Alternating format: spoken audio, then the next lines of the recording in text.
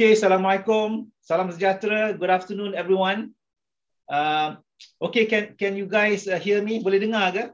Okay, kita sedang menjemput rakan-rakan media kita untuk bersama-sama kita pada hari ini.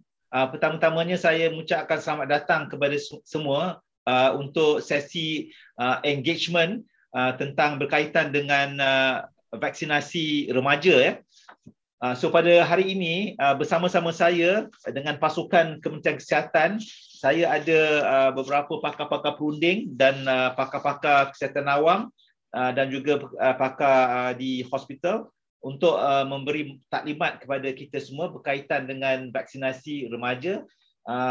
Pertamanya saya ada Dr. Kalai Rasu yang merupakan pengarah Institute Clinical Research daripada NIH. Beliau akan memberikan sedikit taklimat berkaitan dengan efikasi vaksinasi dan akan ada beberapa data tentang pengalaman di dalam negara kita berkaitan vaksin yang telah kita gunakan COVID-19 ya. Selepas itu kita akan mendapatkan sedikit pandangan daripada Dr. Nik Khairuddin Nik Yusof yang merupakan pakar perunding penyakit berjangkit kanak-kanak daripada Hospital Raja Perempuan Zainab II Kota Baru, dan beliau akan memberikan overview berkaitan dengan vaksinasi remaja. Dan kita ada juga bersama kita pada hari ini Datuk Dr. Zulkifli Ismail yang merupakan pakar perunding kanan kanak-kanak dan juga pakar perunding kardiologi kanak-kanak daripada Hospital KPJ Selangor. Dan juga kita ada juga doktor, mereka akan memberikan pandangan dari segi kardiologi dan kanak-kanak. Dan kita juga ada Dr. Benedict yang merupakan pakar perunding penyakit berjangkit daripada Hospital Sungai Buloh, memberikan maklumat sedikit tentang data di Sungai Buloh ya. Selain itu, kita akan juga akhiri pembentang ketiga merupakan Dr. Sedatul Nurbaya daripada Family Health Development Division yang bertanggungjawab tentang pelaksanaan program vaksinasi kebangsaan ya. Jadi kita akan memberikan masa lebih kurang 10 minit kepada mereka untuk memberikan pembentangan. Lepas itu kita akan membuka soalan yang berkaitan ya. So relevant question with regards to the presentation by the consultants and the specialists following the pembentangan. Sebab itu kita akan teruskan dengan pembentangan berikutnya. Dan hopefully by pembentangan ketiga kita akan kumpulkan semua soalan-soalan itu. Kalau ada soalan sebagainya kita akan cuba jawab, dan mereka yang tidak dapat jawab yang detail itu kita akan memberi jawapan secara bertulis ya. Okay, without further ado, saya menjemput Dr. Kalai Rasu Parasami untuk memberikan pembentangan beliau ya. Please Kalai. Selamat tengah hari dan salam sejahtera yang bahagia Datuk Dr. Hisham Shah, our Deputy Director General Health for Research and Technical Support. Bersama saya ada pakar perubatan dan juga dalam pakar kesihatan awam, termasuk daripada ahli datang kuasa yang menjalankan kaji sidik keberkesanan vaksin COVID-19. So, salam sejahtera dan selamat tengah hari kepada semua. Saya Dr. Kalai, pengarah daripada Institut Penyelidikan Klinikal. Saya akan memberi keterangan sedikit tentang kajian-kajian dan juga apa yang kita lihat daripada keberkesanan vaksin yang digunakan dalam program imunisasi COVID-19 kebangsaan, iaitu digelar PIK. Dalam program imunisasi PIK, setakat 21 September 2021, sejumlah 40.9 juta dos telah diberi, dan daripadanya 18.7 juta adalah dos lengkap, iaitu 2 dos telah diberi dan 14 hari selepas itu diiktiraf sebagai lengkap menerima vaksin. Dalam negara kita dapati hampir 80.2% penduduk dewasa telah pun menerima vaksin, dan dalam golongan ini hampir 58% sekarang, iaitu populasi kita telah pun lengkap vaksinasi. Program PIK yang kita kaitkan sekarang sebenarnya melibatkan beberapa vaksin, dan antara vaksin yang kita menggunakan daripada peringkat awal ialah vaksin Pfizer. seterusnya vaksin Sinovac dan kemudian AstraZeneca, dan baru-baru ini bulan Ogos ialah vaksin CanSino. Vaksin CanSino ialah vaksin yang menggunakan satu dos sahaja untuk melengkapkan vaksinasi. Daripada peratusan vaksin yang telah pun diberi setakat ini, hampir 46% adalah vaksin Pfizer, 45% adalah vaksin Sinovac, 8% adalah vaksin AstraZeneca. Kesemua vaksin yang kita guna pakai dalam program ini, terutamanya dari segi pemilihan dan sebagainya, ia menjalani satu proses yang ketat. Satu ialah ia melalui pemilihan jawatankuasa di bawah Jawatankuasa Akses Vaksin Negara, JKJF. Dan dari sini data-data diteliti dan pengesyuran dibuat kepada jawatankuasa yang dipengerusikan bersama oleh Menteri Kesihatan dan juga Menteri Muslim. Seterusnya, vaksin tersebut mestilah mendapat kelulusan NPRA, iaitu Badan Regulatory Pharmaceutical di negara, dan dia mesti memenuhi syarat tertentu, iaitu dia mesti selamat, berkualiti dan berkesan. Dalam pandemik COVID-19, untuk kita menjadi satu rujukan, WHO telah pun menetapkan bahawa sesuatu vaksin itu mestilah lebih daripada 50% dari segi efikasinya.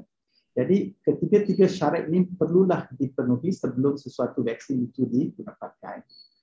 Kedua ialah semua vaksin yang kita mencalonkan dan seterusnya digunakan mesti mempunyai keupayaan untuk mengurangkan 3 perkara. Satu ialah mengurangkan jangkitan. Kedua, iaitu yang lebih penting ialah risiko penyakit teruk dalam COVID-19. Dan seterusnya ialah mengurangkan peratusan kematian akibat COVID-19. Kita tahu setakat ini hampir 25,000 orang telah pun meninggal akibat COVID-19 di negara kita. Ketiga ialah vaksin itu mestilah berkesan terhadap beberapa kumpulan, termasuklah warga emas, yang dewasa dan juga sekarang ialah pada golongan remaja dalam bidang pemberian vaksin. Ini adalah trend pesakit COVID-19 yang kita dapat perhatikan.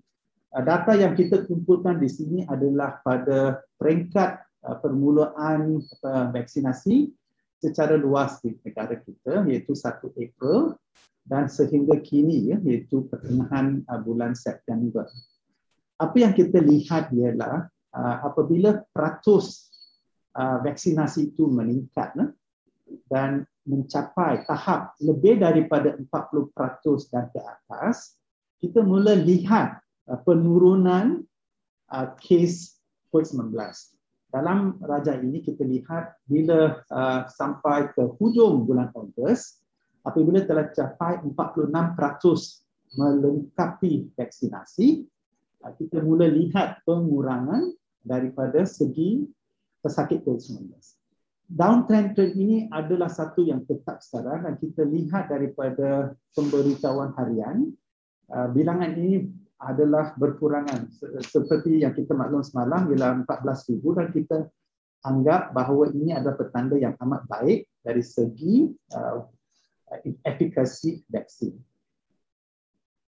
Ini adalah trend kematian akibat COVID-19. Ini juga menunjukkan trend yang menurun.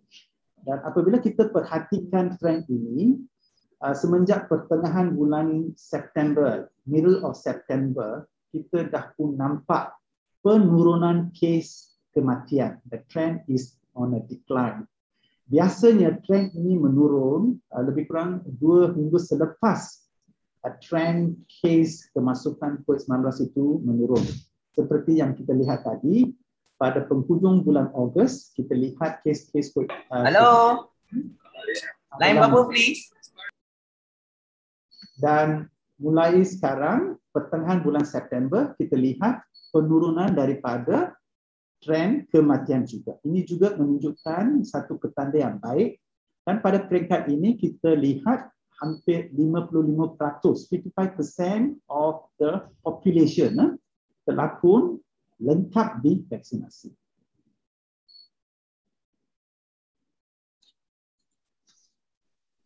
Dari kematian yang berlaku akibat COVID-19, ini adalah statistik yang terkumpul daripada Mortality Review Committee, di mana kita juga lihat penjelasan yang diberi oleh press statement daripada Ketua Pengarah Kesihatan.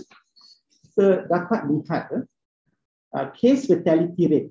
Ini bermakna setiap 10,000 orang yang terjangkit COVID-19, hampir 115 orang ada kemungkinan meninggal dunia akibat COVID-19.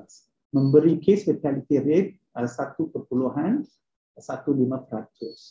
Status ini sebenarnya telah berubah sepanjang setahun ini. Pada tahun lepas, apabila kita menjalankan kajian, pada masa itu, case fatality rate untuk hampir 6,000 case COVID-19 pada wave 1 dan wave 2, kita lihat angkanya lah hampir 1.2%. Pada masa itu, kita tidak terjejas oleh varian Delta. Oleh itu, apabila kita lihat case fatality rate pada bulan 9 tahun lepas dan hingga Disember tahun lepas, case fatality rate sebenarnya adalah rendah, hampir 0.4% hingga 0.5% sahaja. Manakala bermula pada awal tahun ini dan sehingga ke pertengahan tahun ini, kita lihat secara beransur case fatality rate telah meningkat. Nah, satu daripada sebabnya ialah variants of concern yang telah melanda negara kita. Bukan saja di sini, juga di benua Asia Tenggara dan di negara Asia seluasnya. Dalam data yang kita paparkan ini, kita lihat hampir 84% yang meninggal akibat COVID-19 adalah golongan yang mempunyai comorbidity, terutamanya darah tinggi, diabetes, hypercholesterolemia, juga penyakit jantung dan juga penyakit kidney. Mereka adalah biasanya yang golongan berumur usia tinggi, tetapi kita juga lihat keadaan NCD tinggi di golongan orang dewasa juga. So kita lihat ratusan yang meninggal dunia akibat COVID-19 juga merangkumi mereka yang berumur 40 tahun ke atas. Kebiasaannya ialah akibat comorbidity. Dari segi gender difference, iaitu antara lelaki dan wanita, peratusan untuk wanita telah mula meningkat dalam beberapa bulan yang lepas. Ini mungkin disebabkan mereka sebelum ini mereka tidak lagi termasuk dalam golongan yang risiko tinggi. So this is something we are also observing. Ini adalah model bilangan COVID-19 dari segi active case, maknanya yang termasuk di dalam hospital dan juga quarantine center dan juga di mana-mana mereka diawasi. So this is actually active cases daripada semua case-case yang kita lihat digelar positif. Dan model ini kita telah wujudkan berdasarkan beberapa parameter. Pertama ialah kita memberi efficacy lebih kurang 60% untuk semua vaksin. Kedua, kita menggunakan model data sebenar sehingga penghujung bulan Ogos. Daripada model ini kita lihat our active cases sebenarnya telah pun sampai pada tahap tertinggi pada penghujung bulan Ogos. Dan selepas itu, active cases juga menurun sama seperti daily cases. Dan kita harap pada penghujung tahun ini kita pun mencapai lebih kurang 4,000 atau ke bawah kes COVID secara aktif dirawat di hospital kita. Ini juga menunjukkan efikasi vaksin kita dari segi keberkesanannya yang membawa kepada penurunan kes-kes COVID-19. Jadi kita lihatlah kepada data yang diwujudkan daripada kajian sebenar yang kita lakukan. This is very important because you want to evaluate how effective are the vaccines. Ini adalah satu yang perlu dilakukan sebab ada beberapa portfolio vaksin yang kita gunakan di Malaysia. Jadi kajian RICOVAM yang dilakukan secara tulus, kita mendaftar di bawah National Medical Research Registry, dapat kelulusan Medical Ethics Research Board, MREC. Ini adalah kajian yang bergabung antara the CITF Research Team, di mana kita ada Dr. Bunha dan Encik Swa di sini, dan juga Mr. Umesh, dan juga daripada ICR NIH yang diketuai oleh Datin Syamini dan Sumin, dan juga anggota-anggota lain kita akan namakan ini. So mereka menggunakan dua kaedah untuk mengkaji keberkesanan vaksin. So they use two methods. One is a screening method. The other is to use a cohort. Cohort ialah berdasarkan kepada semua kes COVID-19 iaitu pesakit yang kita dapat teliti data mereka. Screening method menggunakan data yang mereka menerima vaksin, fully vaccinated, berbanding dengan mereka yang tidak mencukupi atau melengkapi dos vaksin ataupun tidak mengambil vaksin. So fully vaccinated versus unvaccinated. Based on these two methods, mereka dapat menjana 4 data yang amat penting. Satu ialah from the screening method, sama ada vaksin sebenarnya membawa pengurangan peratusan risiko jangkitan, juga sama ada pengurangan peratusan jangkitan bergejala. So this is one outcome from this screening method. The other using the COVID-19 cohort ialah menunjukkan sama ada pengurangan peratus risiko masuk ke ICU dan juga risiko kematian. So kita lihat data yang kita dapat jana daripada kajian. So caranya ialah sedemikian, data negara dari segi senarai kes COVID-19 digabungkan dengan senarai yang mereka telah diberi vaksin atau tidak.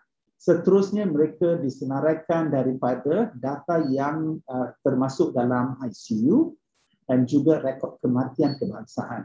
Kesemua data ini digabungkan dan dibuat analisis.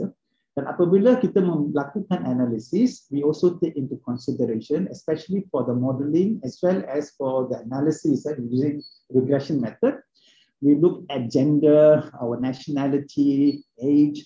More importantly is our comorbidity, very important. This is something that the research team had to work very hard to get enough information to link to the vaccine evaluation outcome. Dan juga gejala dari segi kemasukan hospital dan juga daripada spesifiknya daripada state-state dalam Malaysia.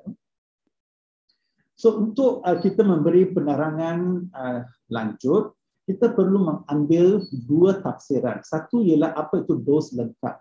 Dos lengkap ialah 14 hari selepas menerima dos kedua. Ini tidak termasuk yang Sino, yang baru sahaja bulan 8 dimasukkan.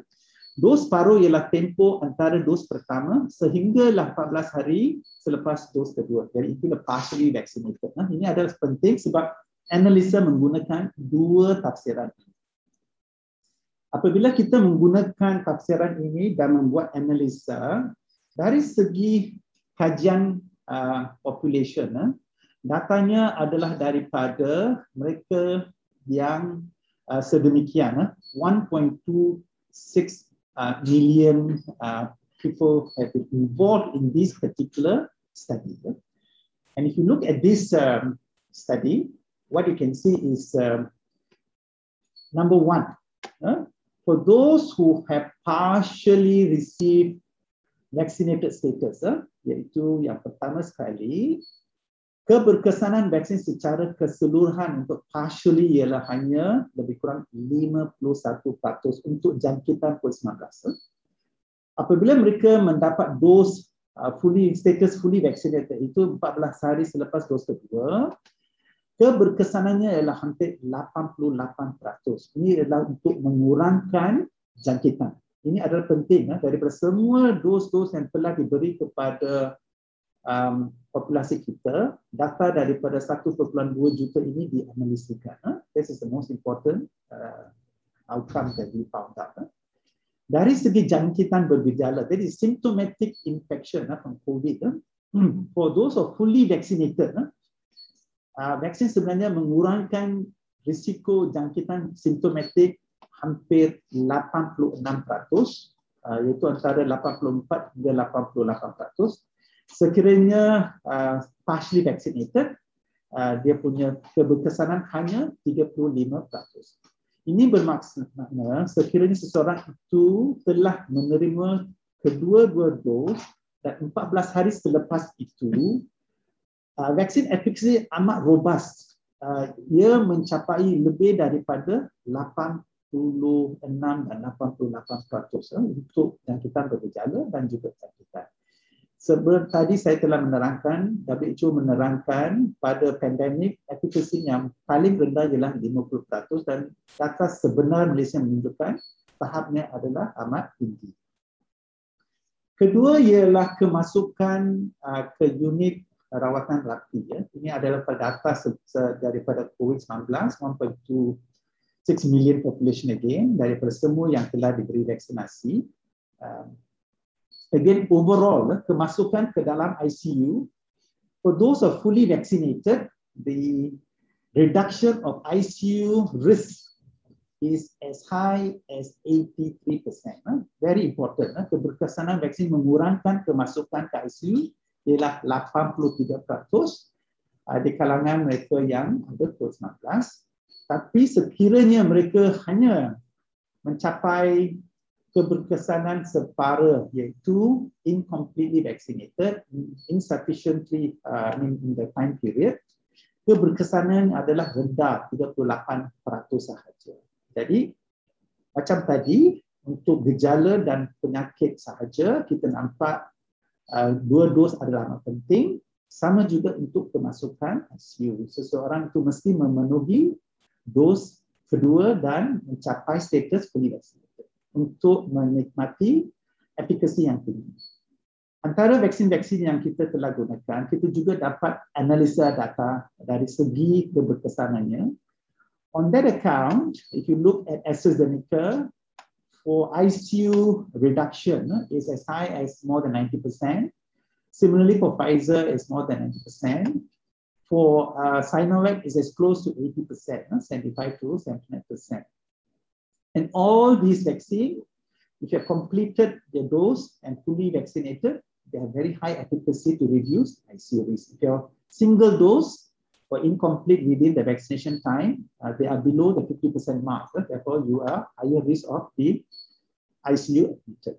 The AstraZeneca data itu nampak sedikit tinggi untuk dos pertama. Ini adalah perbezaan masa antara mereka yang menerima dos kedua dan dos pertama, sebab AstraZeneca sebenarnya adalah jarak yang amat jauh dan efikasinya meningkat dalam tempoh itu. So dia hampir kepada dos kedua sebenarnya. Alright? Dan juga bilangan mereka yang menerima AstraZeneca adalah rendah berbanding dengan Pfizer dan Sinovac. Jadi datanya mungkin berubah untuk masa hadapan. So untuk simpulan, so in terms of a summary, AstraZeneca reduced the risk of ICU admission by 96%, Pfizer by 92%, and Sinovac by 77%. This is for death, kematian. Sama juga populasi 1.26 juta pesakit COVID-19. Daripada semua yang telah pun menerima vaksin, kita lihat secara overall, those who are fully vaccinated, death is reduced by as high as 88%. The range is 87 to 88%. So amat tinggi, the reduction of death. And if you are only partially vaccinated, it's only about 50% for that purpose, for reduction of death risk. And again, if you compare the three vaccine portfolios, all of them are fully vaccinated.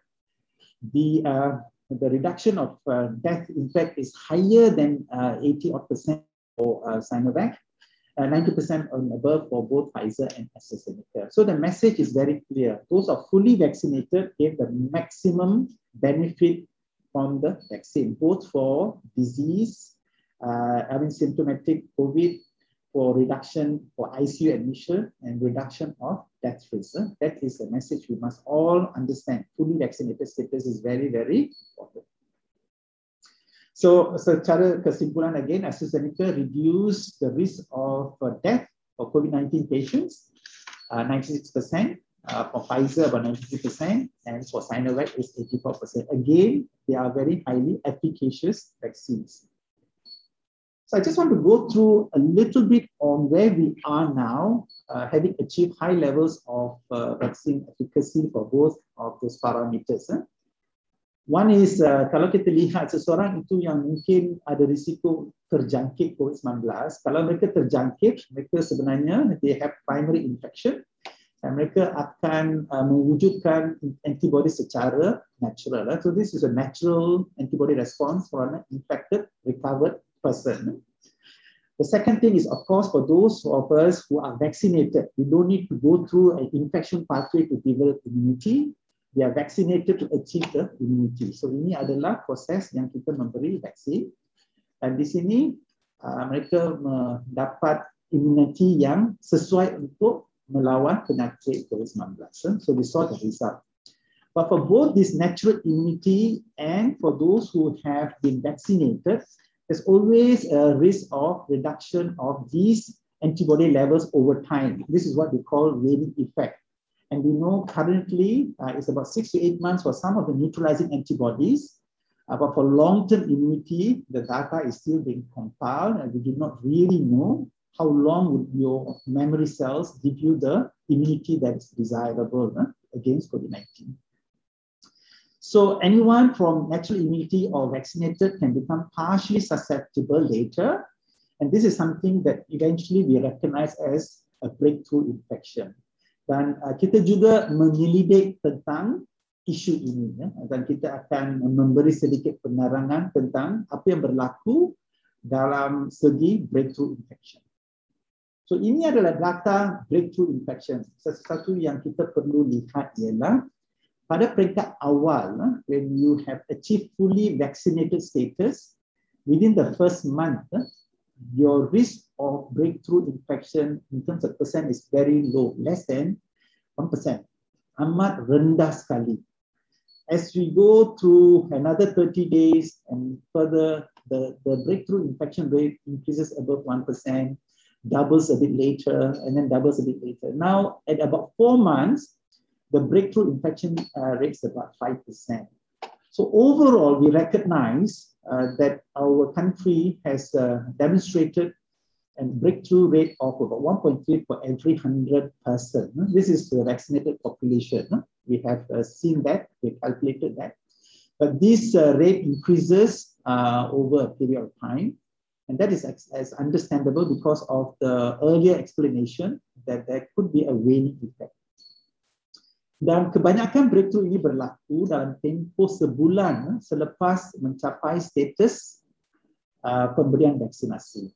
So if anyone is to develop a breakthrough infection, it tends to happen within a month or up to about 2 months, and they are often identified early. So this is how the data is shown. For those breakthrough infections, let's look in detail for the vaccine. For overall vaccine, so this is studied based on 14 million samples overall. Tadi for the other data, this goes to about 20 million. This is the 14 million. And what you see is interesting, that the number of ICU admissions for breakthrough for the whole population is actually extremely low. It's about 0.01% for AstraZeneca, 0.02% for Pfizer, 0.1% for Sinovac. Overall, the rate is about 0.066% for those who are fully being vaccinated. So the breakthrough rate for ICU admission is extremely low. So kebanyakan mereka bergejala pada tahap 1 atau 2 dan tidak kepada tahap 4 dan 5 di mana mereka memerlukan ICU. So breakthrough infection does happen, but they do not deteriorate to that level fast. But this may change with the conditional condition of waning effect. This is something we have to monitor.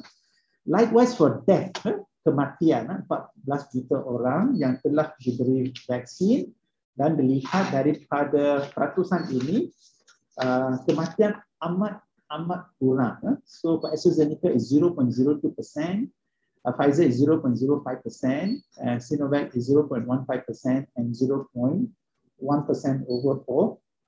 overall. So there's some variations in these as well. So why is there a variation for this? Again, AstraZeneca, the distribution was perhaps a bit lesser in proportion. And also the population that received the vaccine was slightly different demographically. Many of them were in the mid-adulthood age, whereas Pfizer and Sinovac were very much more for the vulnerable population. And we have seen the same issue in terms of the proportion of death by this comorbidity. And that is something that is very important to recognize. Iaitu di kalangan mereka yang meninggal selepas breakthrough, 76% mereka adalah lebih daripada 60 tahun dan 92% mempunyai comorbidity. The same risk factors of COVID-19 applies for breakthrough infection, although it's low, but it's still driven by the risk of age and risk of comorbidity. So this is something that we have to address and see whether there's something in terms of identifying this risk factor. So in summary, up to 12th of September, among COVID-19 patients, if you have completed vaccinated, meaning 14 days after your second dose, your risk reduction for ICU admission is as high as 83%, and your risk reduction for death is as high as 88%.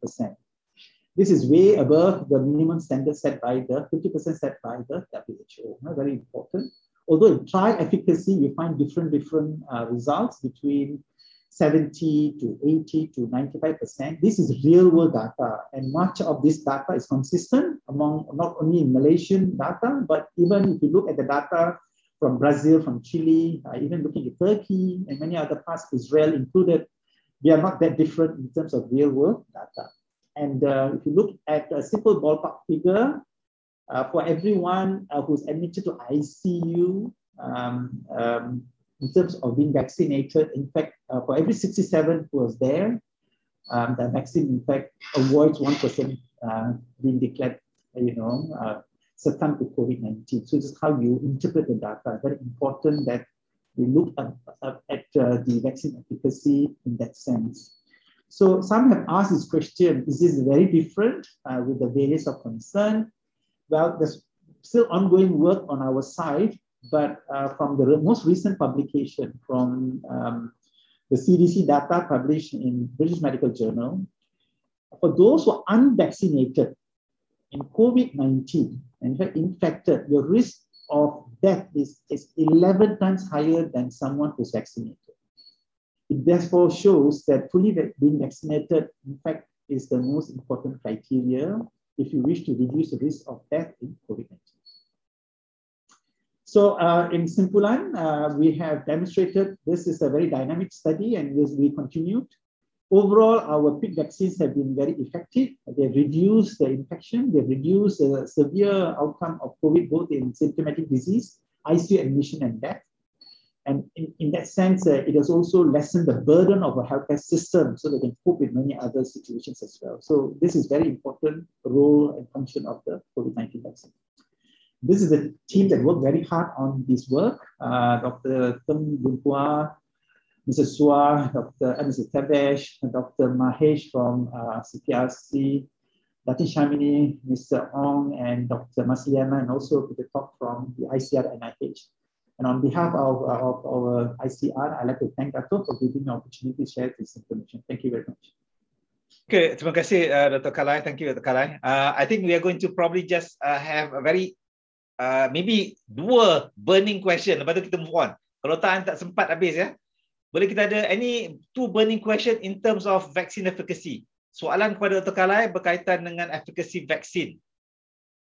Ada? Boleh kita dapatkan apa-apa soalan daripada rakan-rakan media kita? Kalau ada penjelasan yang ingin diutarakan. Kalau tak ada, kita tunggu sampai the last speaker. Kita combinekan semua ya. Excuse me, Doctor, I have a question. I'm Kanmani from Code Blue. Let me see. Okay, Kanmani. Okay, Code Blue. Yeah. Okay. One question. Yeah. So, can MOH share the evidence of waning immunity from vaccines in Malaysia that justify administration of booster shots? Because immunocompromised people should be able to get a third dose, and that should be included in the primary series of vaccination because they don't respond well to 2 doses. But for everyone else, including the elderly with comorbidities, what is the evidence that they need booster shots? Okay, Kamini, maybe I can.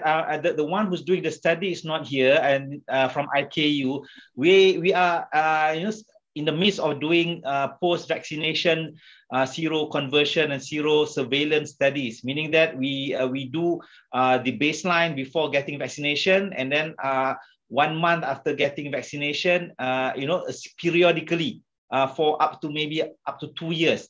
Since we have done, I think probably 600 data sets for Pfizer, 600 for Sinovac, and then for AstraZeneca about the same amount. And we are beginning to collect data for CanSino as well. Thus far, we only have data up to the vaccination after second dose, the level of antibody after the second dose. So we can't give you the details of what is the findings, but the finding is very much in keeping what's happening elsewhere with regards to the antibody levels post-vaccination, after following the first vaccination and following the second dose of vaccination.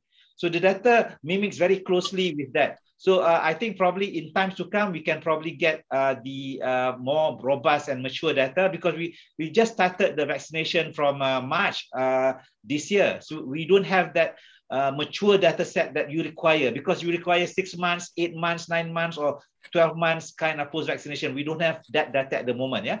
With regards to the third dose, FDA have already approved the use of third dose in immunocompromised patients. We have already, made decision to also allow that third dose for those who are immunocompromised. With regards to the third dose in the other categories of patients, I think FDA just approved, I think earlier today, the other groups of people who would benefit from a third dose, yeah, or so-called the booster dose.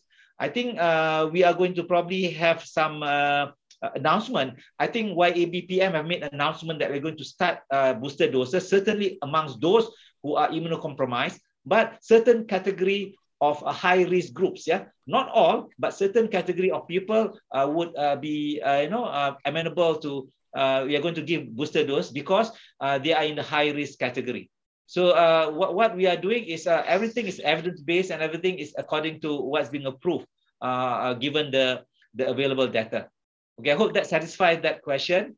Doctor, I have another question as well. Is the government is rolling out booster doses because of concerns of Sinovac efficacy? Because according to the Selangor State Health Department, they released data yesterday, 82% of deaths among the fully vaccinated individuals, a total of 418 of them, comprised of Sinovac recipients compared to 17% Pfizer recipients and 1% of AstraZeneca recipients.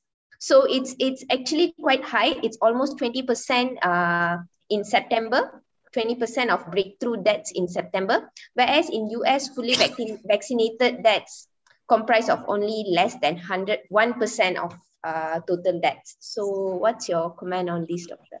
I think that one is preliminary data. We are also watching closely with regards to the efficacy of vaccine. Whatever vaccine that we have would be vaccine which has actually been approved by NPRA, and it has reached the floor value of at least 50% efficacy. So that's why we have the portfolio of vaccine which is available that we are utilizing. All of the vaccine that we use have reached that minimum standard, minimum set level of efficacy. When you look at Sarawak, for instance, they have mainly used Sinovac during the ramp up of their vaccination, and you can see drastically how much that the level of reduction in the death and ICU admissions, so on and so forth. Although they may have cases may get breakthrough infection, but then the one who are in the severe groups are much less. So given the circumstances, you should look at the overall efficacy of all of our vaccine portfolio. And given that we've got 5 vaccines at the moment, we try to get as much vaccine as possible amongst all of the manufacturers. And at the moment, most of the vaccine supply are from Pfizer. And secondly, it is from Sinovac, because we've got the fill and finish facility in Malaysia, and AstraZeneca. So that's how we are looking at it. whether we are not going to start the booster vaccination just because of one vaccine or another. We look at the overall picture. We notice that a certain category of people are probably better protected if we give them the third dose. So that would include those who are immunocompromised, and secondly, those who are in a high risk category. For instance, people who are constantly being exposed to the virus due to the nature of their job. That would include the healthcare workers, the frontliners, and certain other categories. And so those are the kind of people that we are going to probably concentrate on. And the other group that we are looking into in giving the booster doses are some high-risk category, those with certain comorbidities that we are going to probably also give them vaccines. So as a whole, the vaccine that we've given our population is the vaccine that has actually reached the efficacy level, and the vaccine that we have deployed during our vaccination program, we as we receive the vaccine, we deploy it. So at the moment, I think the rate of vaccination is I think almost like 95%. Once we get the vaccine, we deploy it. We vaccinate the population. That is why Malaysia has got one of the highest rate of vaccination worldwide. So that's what, as much I can see, the details of those, if you are going to split hairs, I think we can discuss that a bit later. The details, we are not there yet in terms of looking at the details in our population, because we can only do the not neutralizing antibody against the spike protein. But if you look at the inactivated vaccine, there are other levels that can go into play as well. The nucleocapsid antibodies and other immune cells. We are not measuring that. Okay, so it's a bit more complex, and we don't have the details to give you some answer at the moment. Okay, thank you, Doctor. Okay, Haris, later. Doctor, one question for Doctor. It's regarding the waning effect. Waning effect. Okay. I would like to ask Dr. Kalai. Do you have comparison between vaccines? The time period, waning effect ni between Pfizer, Sinovac, and AstraZeneca, and also maybe CanSino kalau ada. CanSino, no, I don't. Tak ada. Tapi Kalai, did you have the data on that from your RevCom studies? So actually the data is still being compiled, because we started the mass vaccination from about early April. And so most of the vaccine portfolios, they've come to about 6 months now. Yeah. We've got some data for our healthcare series, and we also have the IQ study that with IMR that Dato was mentioning for population sample as well for the various vaccines. Yeah. But there are several models of study anyway. Some are with symptomatic disease PCR tests as well, and some with serology.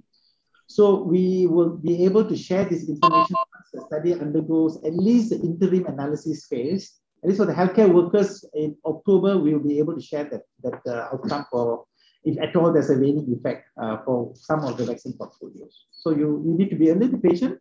We should have that very soon. Thank you.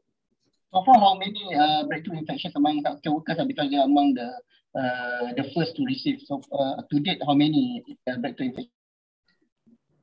Of about 550 healthcare workers, we have had 30 breakthrough infections, all in category 1 and 2, and all recovered. So that is how we have so far. Yeah. Okay, Haris. I think even data for the booster shot by Pfizer, they showed the waning starts coming down by maybe about 8 months or 6 months or 8 months. So it starts to come down. But the levels are still there. Meaning that dia punya GMT, dia punya geometric mean punya level, kalau dia gunakan for neutralizing the virus, apparently it still works. But definitely the levels are waning. So that's why they kata in certain categories, you need to give booster doses. And today they have approved the booster doses for, I think, 3 main category of patients or people. I've not had the time to look at the FDA punya statement yet. Yeah? Tapi you can Google and see whether is it out yet. Yeah? So I think in interest of time, we can move on and see whether we can collate all the information, the question later after the information, after the presentation. I think the next presentation, maybe Dr. Nick Khairuddin, maybe you can just give briefly to your presentation. Kita go a bit focus on our adolescent vaccination. Dr. Nick Khairuddin daripada Kota Baru. Okay.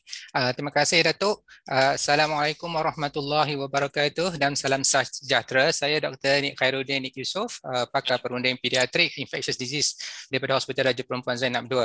Jadi saya cuma akan memberikan sedikit pembentangan mengenai guidelines klinikal vaksinasi di kalangan remaja, ya, sebagaimana kita tahu bahawa kerajaan telah memutuskan untuk meneruskan vaksinasi di kalangan remaja.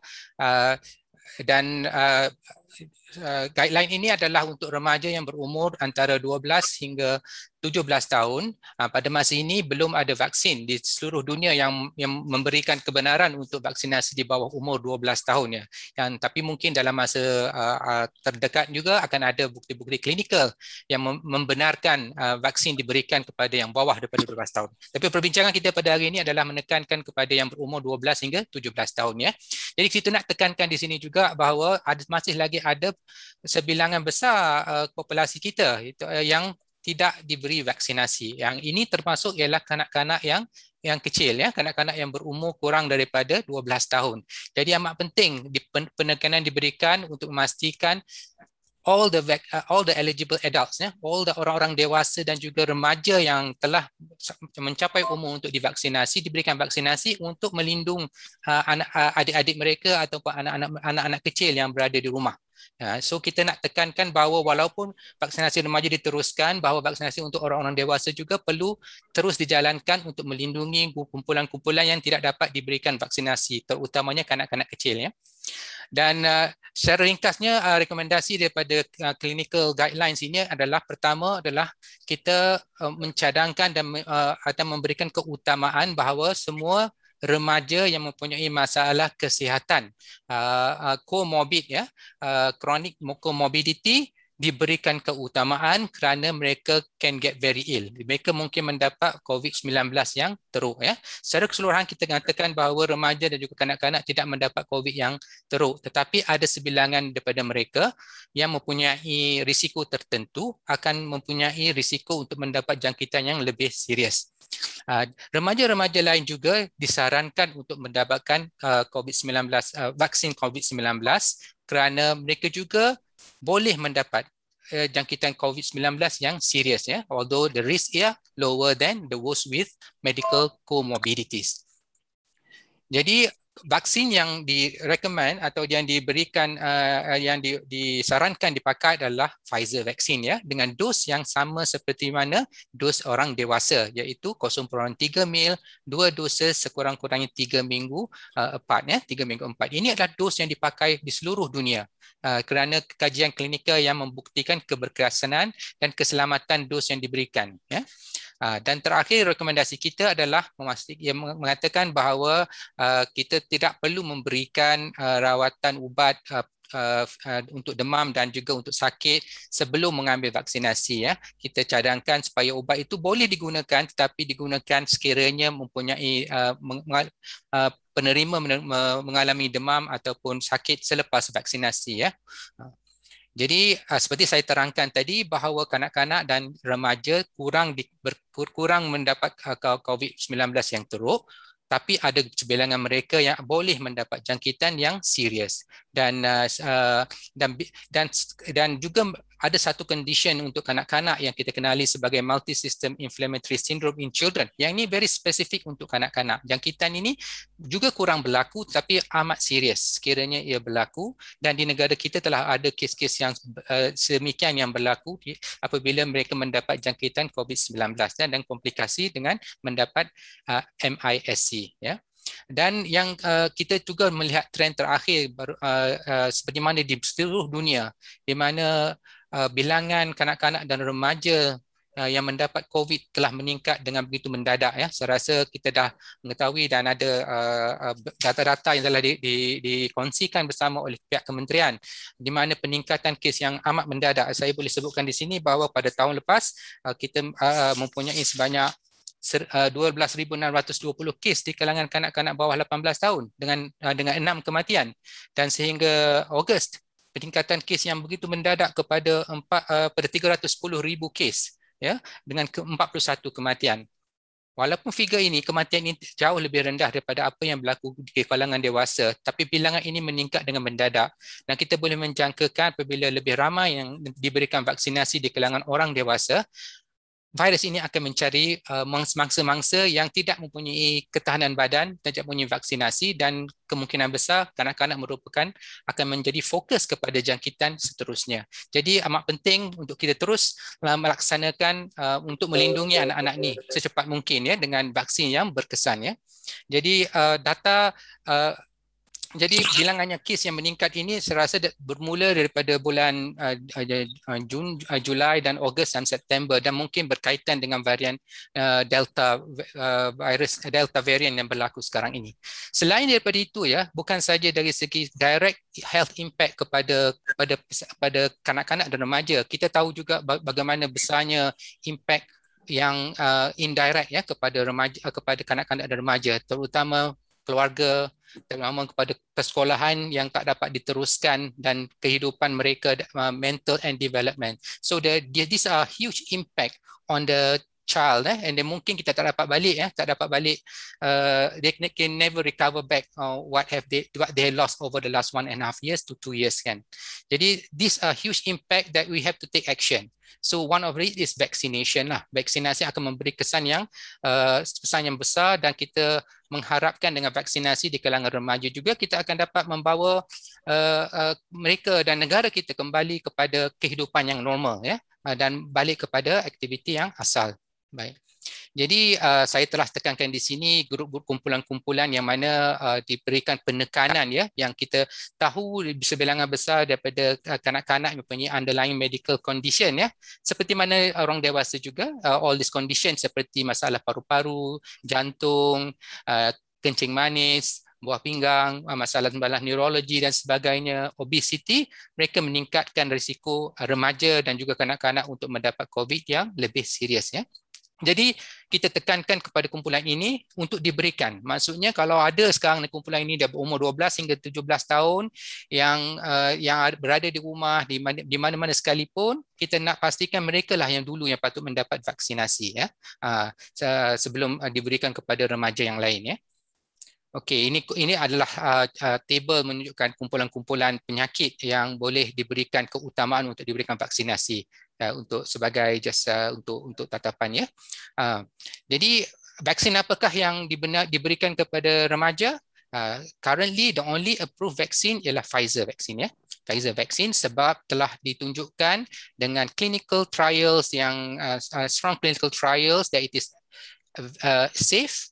It produce antibodies and they are very efficacious. Maksud efficacious meaning they have very effective in adolescence, specific for adolescence. And now daripada beberapa bulan yang terakhir ini kita tahu kita have real world data juga daripada banyak negara-negara yang telah melaksanakan program imunisasi di kalangan remaja, lebih daripada 20 negara di seluruh dunia, menunjukkan keberkesanan dan keselamatan dari segi pemberian vaksin COVID-19 di kalangan remaja menggunakan Pfizer vaksin.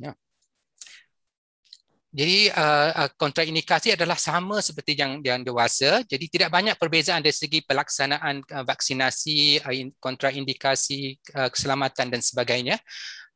Saya cuma nak tekankan sekali lagi dari segi kita juga menyarankan mengadakan assessment pre-vaccination untuk sebilangan kecil kanak-kanak remaja ini, dan kanak-kanak ini perlu di-assess ataupun diberi penilaian terlebih dahulu sebelum sama ada mereka sesuai untuk menerima vaksin, bila dan di mana. Dan kerana mereka mempunyai risiko-risiko tertentu. Sebenarnya pre-vaccination assessment ini adalah sama seperti yang telah dijalankan dengan orang-orang dewasa yang lain. 3 kumpulan utama ialah mereka yang immunocompromised, mereka mempunyai masalah pendarahan dan juga mereka yang mempunyai alergi, perlu dinilai dahulu oleh pegawai-pegawai perubatan sebelum kita memberikan appointment untuk vaksinasi. Konsen saya seperti mana bawah daripada 18 tahun memerlukan konsen daripada ibu bapa dan saya rasa akan dibincangkan selepas ini. Dan saya cuma ingin terakhir sekali menekankan pada isu yang selalu timbul dalam media dan juga di dalam social media dan sebagainya mengenai isu vaksinasi dan keselamatan Pfizer vaksin ya. Sebenarnya memang ada laporan-laporan mengenai kesan sampingan seperti masalah jantung seperti myocarditis dan pericarditis yang dilaporkan selepas penerimaan vaksin mRNA COVID-19 ya, sama ada Pfizer ataupun Moderna. Cases yang berlaku adalah di kalangan remaja lelaki dan juga orang dewasa yang kurang daripada 30 tahun di kalangan lelaki. Biasanya pada selepas dos kedua, dan simptom ni biasanya akan timbul dalam masa 1 minggu pertama selepas vaksinasi ya. Tetapi sebenarnya bilangan kes yang berlaku ini adalah amat kecil. Ini disebabkan oleh very strong, robust surveillance system yang dilakukan di seluruh negara untuk melihat kesan-kesan sampingan ini dapat mengenal pasti kes-kes myocarditis dan yang pericarditis yang berlaku ya. Kes yang dilaporkan sebenarnya kurang daripada 0.01% daripada yang menerima vaksinasi. Ya, jadi bilangan ini kecil ya. Kalau kita sekarang ini banyak juga kajian telah menunjukkan bahawa risiko mendapat COVID-19 myocarditis selepas sekiranya mendapat jangkitan COVID-19 adalah jauh lebih tinggi ya berbanding dengan mendapat masalah myocarditis pericarditis selepas vaksinasi COVID-19 ya. Risikonya jauh lebih tinggi ya. Jadi dan walau bagaimanapun ini adalah sesuatu yang kita mesti pantau dengan sebaik-baiknya kerana ia sesuatu yang kita tidak ingin melihat berlaku kepada anak-anak remaja kita dan anak-anak kita ya. Jadi sebenarnya kita Kementerian Kesihatan akan memantau dengan begitu rapilah semua pemberian vaksin COVID-19 di kalangan remaja, dan kita ada algoritma ataupun carta ahli dan sebagainya untuk memastikan semua kes-kes itu dapat dikesan dan dapat di-investigate ataupun dibuat ujian yang sepatutnya dan diberikan rawatan yang sepatutnya. Setakat data yang kita terima daripada seluruh dunia yang telah memantau keadaan ini adalah kebanyakan kes adalah kes-kes yang dilaporkan ini adalah ringan ya, jalannya adalah ringan ya, dan dia responded well to medication and rest ya. Dia tak memerlukan rawatan-rawatan yang tinggi dan rawatan-rawatan yang simple, dan mereka recover dengan cepatnya ya. Tapi data-data jangka masa panjang masih lagi dikumpulkan. Jadi untuk makluman semua juga, apakah tanda-tanda, apakah yang perlu dilihat ya, ataupun diberikan peringatan dari segi tanda-tanda myocarditis dan pericarditis. Simple one macam chest pain ya, sakit dada, sukar bernafas, sesak nafas ya, ataupun rasa palpitation, iaitu rasa macam berdebar-debar ataupun denyutan jantung yang kuat ya. Itu tanda-tanda yang something yang kita akan maklumkan supaya kepada semua yang menerima vaksin, supaya mereka akan pastikan mereka kenal pasal tanda-tanda berikut dan memberi maklum kepada petugas kesihatan dan datang mendapatkan rawatan sekiranya benda ini berlaku ya. Kemungkinan ini disebabkan oleh faktor-faktor lain ya, bukan semestinya semua yang mempunyai tanda-tanda ini adalah mempunyai masalah jantung. Setengahnya adalah boleh disebabkan oleh penyakit-penyakit lain ya. Jadi we advise that they seek medical care at the nearest health clinics, especially if within the first week of receiving the vaccine ya. Dan maklumkan juga bahawa dah menerima vaksin atau tunjukkan MySejahtera ya, vaksin COVID yang diterima tersebut, dan doktor akan memeriksa dan akan do the further test and provide appropriate management and treatment ya. Untuk petugas-petugas kesihatan, kita telah mengadakan tata ahli yang jelas untuk mereka dan memberikan training dan education kepada mereka untuk how to deal bila ada sekiranya ada penerima vaksin yang mempunyai tanda-tanda tertentu dan tidak pasti mendapatkan rawatan, dan kita akan akan dibuat pemeriksaan dan juga ujian selanjutnya dan juga rawatan-rawatan yang sepatutnya. Jadi sebenarnya saya rasa itu saja. Sebenarnya rawatan myocarditis dan pericarditis sebenarnya adalah sememangnya adalah satu risiko, tapi risikonya adalah amat rendah, dan kebanyakan kes adalah ringan dan dapat sembuh dengan sepenuhnya. Secara keseluruhannya saya rasakan bahawa evidence yang ada sekarang ini menunjukkan bahawa program vaksinasi di kalangan remaja amat diperlukan untuk negara kita dengan bilangan kes yang meningkat itu mendadak. Dan saya jangkakan untuk banyak benefit-benefit lain yang ataupun kelebihan lain yang kita dapat sekiranya vaksinasi ini teruskan ya. Selain daripada benefit kepada remaja itu sendiri dari segi mengurangkan risiko mendapat COVID yang serius, mendapat masalah-masalah kesihatan yang lain seperti long COVID, masalah MISC yang saya sebutkan tadi, juga masalah-masalah dari segi social, schooling, education dan sebagainya. Dan juga membantu kita, negara kita untuk mencapai tahap immunity yang lebih tinggi untuk protect everyone. We have to vaccinate the remaja kerana dia akan meningkatkan immunity di peringkat negara. Ya, jadi kanak-kanak adalah lebih kurang 28% daripada bilangan penduduk Malaysia. Jadi sekiranya kita tidak vaksinate siapa yang layak untuk vaksinate di kalangan mereka, maka kita akan sentiasa mengalami masalah dari segi COVID outbreak di negara kita untuk jangka masa yang lama. Itu saja untuk dari segi pembangkitan saya. Terima kasih. Terima kasih Dr. Nik Khairuddin. Maybe I should invite Dr. Zulkifli Ismail ya, pakar perunding kanak-kanak dan juga pakar perunding pediatric cardiology. Can you give us some words to this effect? Sebelum kita open Q&A. Okay, Dr. Zul. Ya, terima kasih Datuk.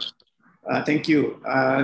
We all understand that in the beginning, the Ministry of Health was very cautious about introducing the vaccine to adolescents. And that's very understandable with the initial data that came out. Tapi sekarang ni we have more data and we know that although myocarditis is one of the features that occur, which is very rare, but if you get COVID, the risk is like this. The risk of getting myocarditis with Pfizer second dose in a boy is about 1 in 20,000. But your risk of getting myocarditis if you get infected with COVID for the same age is 1 in 3,000.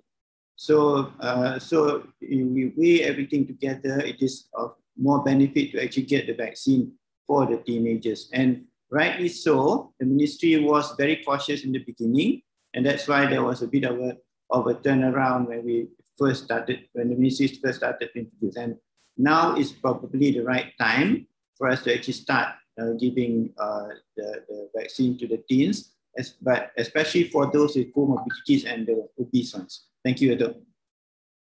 Okay, thanks, Dato' Zul. Dr.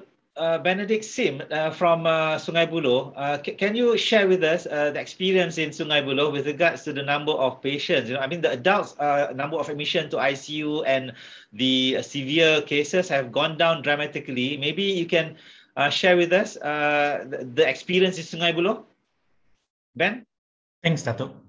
I think we have seen Sungai Buloh is just one of the government hospitals receiving COVID-19 patients now. Compared to the peak of our experiences, which was almost 2 months ago, about maybe 7 weeks ago, at that time we were seeing, when we look at category 4 and 5 patients, it means patients who needed oxygen, and we were seeing up to 120 cases a day coming in with of patients needing that kind of support. Now we are seeing the same numbers, about 120 in a week. So this is of over the last couple of weeks data. So the number of severe cases has dropped quite dramatically, 6-7-fold, and I think Klang Valley has got very high rates of vaccination. So we are still seeing, in fact, I think from the figures, Klang Valley rates of vaccination is almost 100% now for adults, and we are seeing about half of the patients coming in now with severe infections, they have been vaccinated. The other half is not vaccinated yet. On the surface, it may look quite alarming why the vaccinated population are also getting severe disease, up to half of them being vaccinated. But if we take the denominator, or we consider that almost 100% of people in Klang Valley have been vaccinated already, the proportion that are coming in with severe disease after vaccination is much, much lower than those who are not vaccinated. And we're also seeing an increase in the younger age groups that have not been vaccinated yet. I think among our teenagers, admissions over the last July and August, it accounted for about 1+% of our admissions were teenagers. In September, over the first 3 weeks of September, it had gone up to 3% of our admissions in the adolescent age group. So there is a steady increase in admissions among those who are not vaccinated. Yeah, so I think we are beginning to see that shift happening. Thanks. Okay, thanks Ben for that information. Jadi kita buka kepada soalan-soalan daripada rakan media kita regarding vaksinasi remaja ni. Ada apa soalan daripada media? If you could raise your... Yes, Dr. I'm Kanmani again from Kodzu. I have 3 questions this time regarding the adolescents vaccination. The first question is, according to the American Academy of Pediatrics and the Children's Hospital Association, severe illness due to COVID-19 is uncommon among children. So why should we channel the vaccines to children first when we haven't fully inoculated all adults in the country? Okay, we are not doing this vaccination for children first. We've been vaccinating adults. If you remember that we started to start vaccinating adolescents when the adult rates has breached 80%. That is when we start vaccinating children. And when we start vaccinating children, I think the high priority would be the ones who are having comorbidities.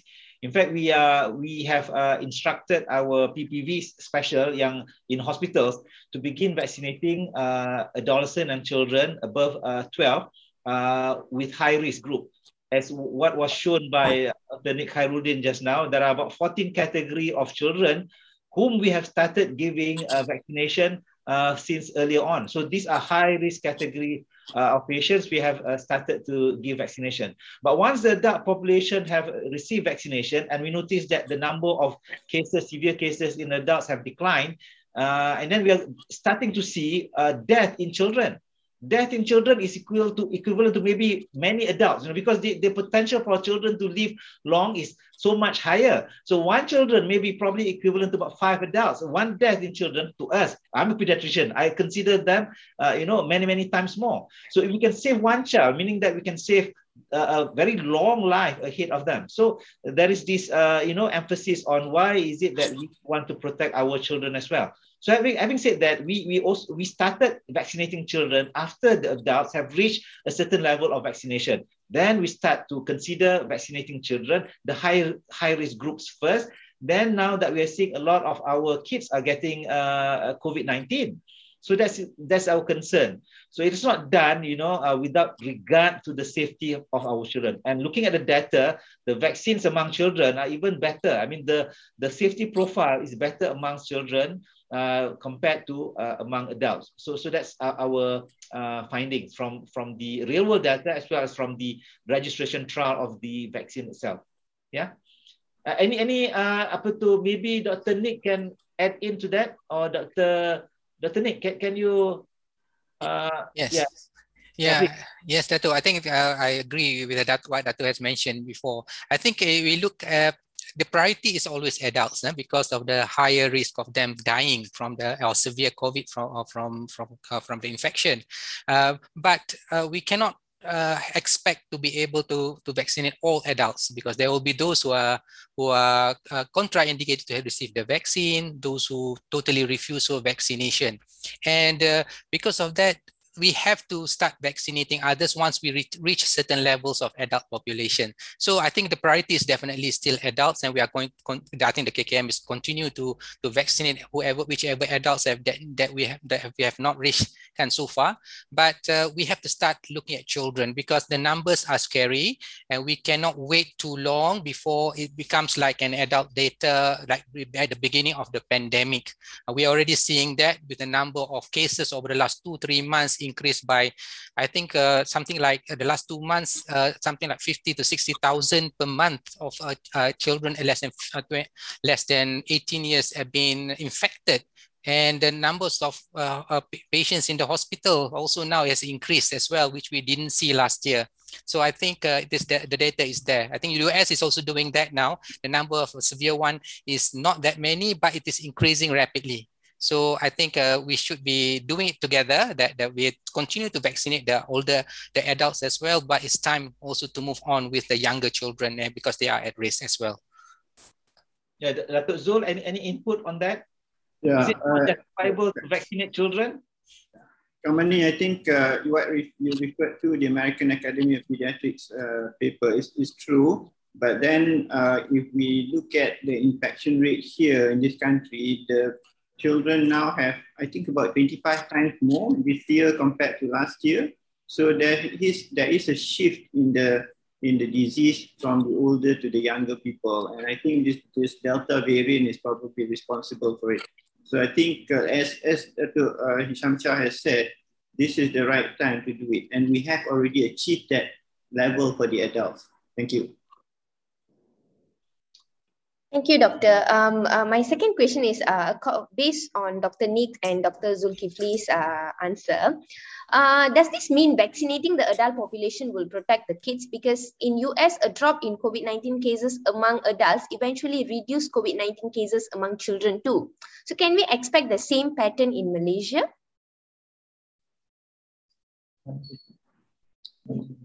Well, we are seeing, I mean, the number of cases drops for all categories. For the adults, among the vaccinated, of course, the number of cases drop. But correspondingly, I'm not sure. Dr. Nick, I mean, the data shows that we are seeing a lot more children with COVID-19 versus US. Yes, I think it definitely the number we've seen is very, very high. I think it has to do with the Delta variant now that we assume is a Delta variant, most predominant one, and that the infection rate with the Delta variant being like one will infect 8, are not of around 8, like chicken pox. Previously, it was only 1 into 2, and so on. So definitely, we will need to vaccinate a lot of people.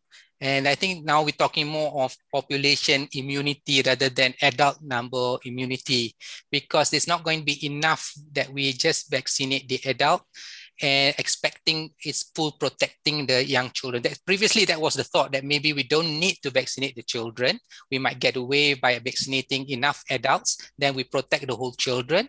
But I think the picture is different now.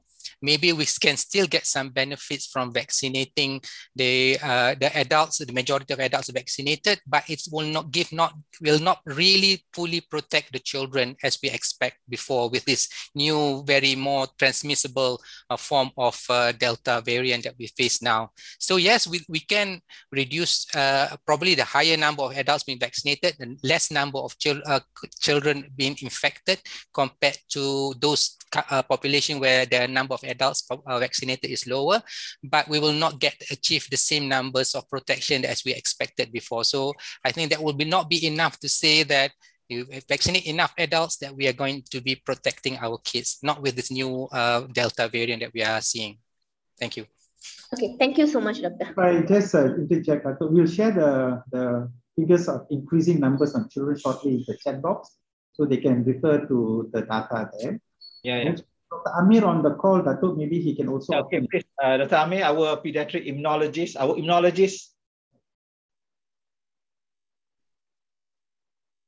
Amir, we can't hear you. Yes, sorry. Thanks, Dato'. Now, I think I was impressed hearing the whole conversation, right? And we have moved away from this herd immunity story because this has been implicated from some time ago. And I think, but at the same time, I think it's worthwhile revisiting that term, because you look at what Dr. Nick has mentioned, and we look at I too do believe that the Delta variant is the game changer here, right? And the fact that infectivity is more with the R naught of 8. And if you look at as well as the probably the incubation period is also shorter, and the viral shedding is more. So there are a lot of things that needs to be said about that. But if you look at, let's say, measles, right? If you look at the herd immunity that we need to achieve for that, that's about 93% of the population. So obviously now here, and this was always going to be the case, the minute we have almost all the adults going to be immunized, then you'll know that there will be a shift to the younger age group, right? And this is exactly what's happening, and it's pretty much obvious that we will need to have to address this. And that's what we are doing. I think the ministry is addressing and looking at it very carefully. At the same time, we are always continuing things in the background. I share the same view. So if you look at that, and if you think that 93%, of course, we are not going to be as high, I think, for the SARS-CoV-2, but we wouldn't know, right? What is the number?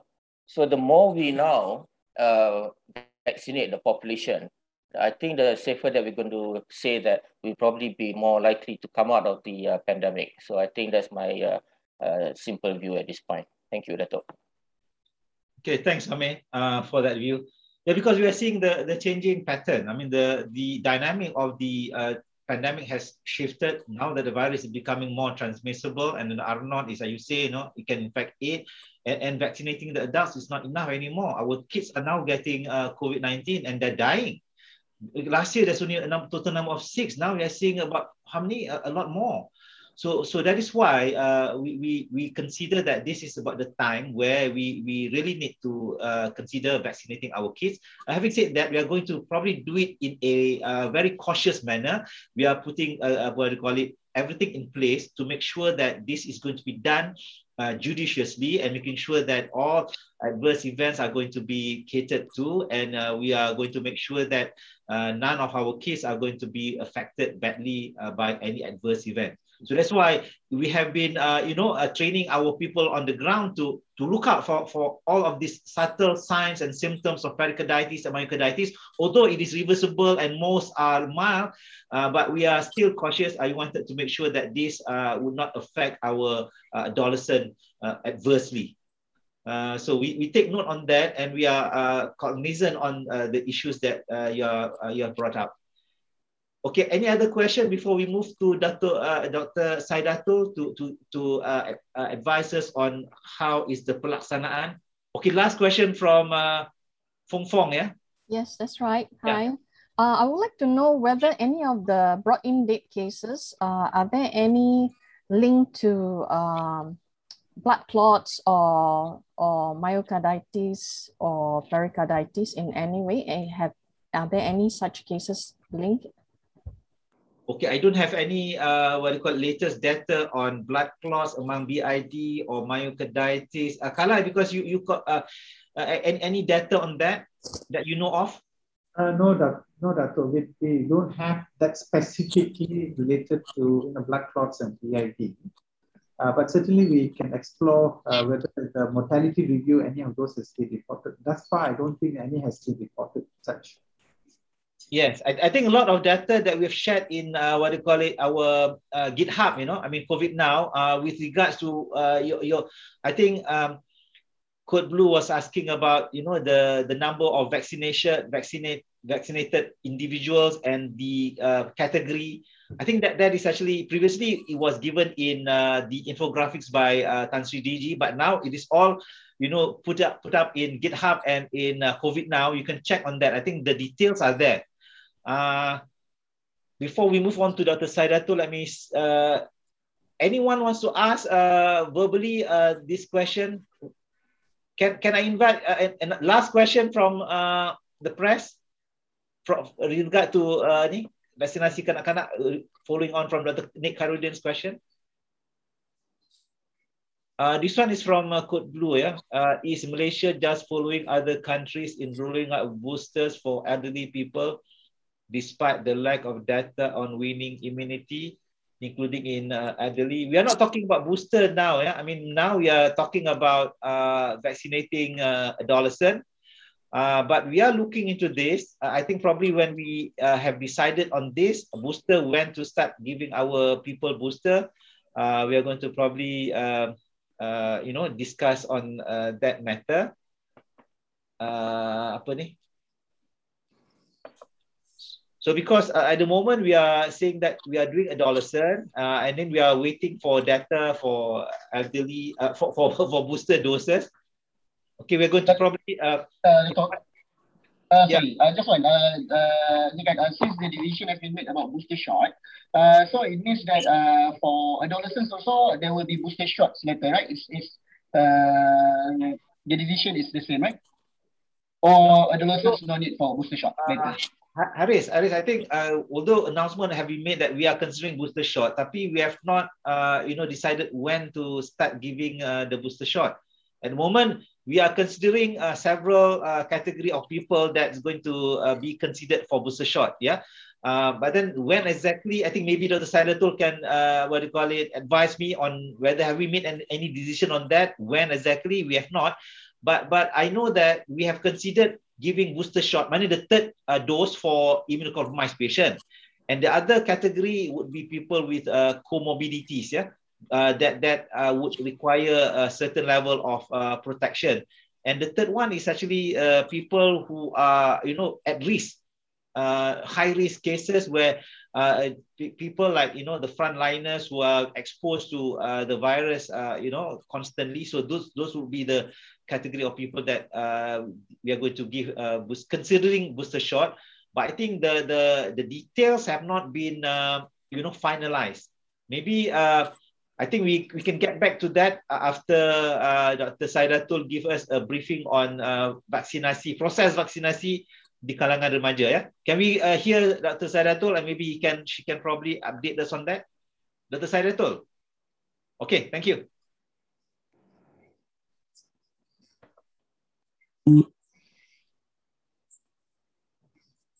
Tak dengar.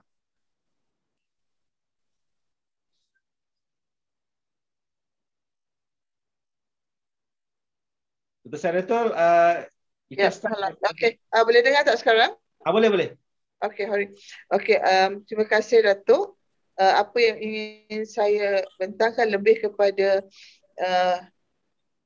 proses, ya, bagaimana pelaksanaan vaksinasi dengan kalangan remaja. Apabila kita kata remaja dalam konteks ini, kita hanya merujuk kepada mereka yang berumur 12 hingga 17 tahun sahaja, ya. Okay, apabila kita kata vaksinasi untuk remaja ini, kita merujuk kepada vaksinasi akan jalankan di sekolah, ya, sama ada sekolah kerajaan maupun swasta. Vaksinasi akan dijalankan dalam institusi, ya, perlindungan, contohnya seperti rumah anak-anak yatim, ya, institusi pemulihan macam Taman Sri Putri ataupun kita kata rumah bakti, mahupun juga di dalam penjara ataupun dikata institusi penjagaan OKU jangka panjang. Kemudian kita juga akan jalankan vaksinasi di klinik swasta, ya. Dan yang terbaru pada hari ini, ya, semalam telah dimaklumkan bahawa vaksinasi akan dilaksanakan di pusat-pusat pemberian vaksin yang masih beroperasi. Maksudnya pusat-pusat vaksinasi yang sekarang sedang memberi vaksinasi kepada golongan remaja, ya. Saya akan bercakap tentang vaksinasi di sekolah ini sedikit masa lagi, ya, dan juga di PB sikit lagi. Untuk di institusi, ya, manakala mereka ini dimasukkan ke dalam institusi di bawah akta-akta, maka pemberian kepada mereka ini Kementerian Kesihatan akan pergi ke institusi dan memberi mereka vaksinasi, ya. Dan bagi mereka yang bersekolah, ya, kita ada dua option, sama ada kita buat di sekolah maupun di PPV, ya.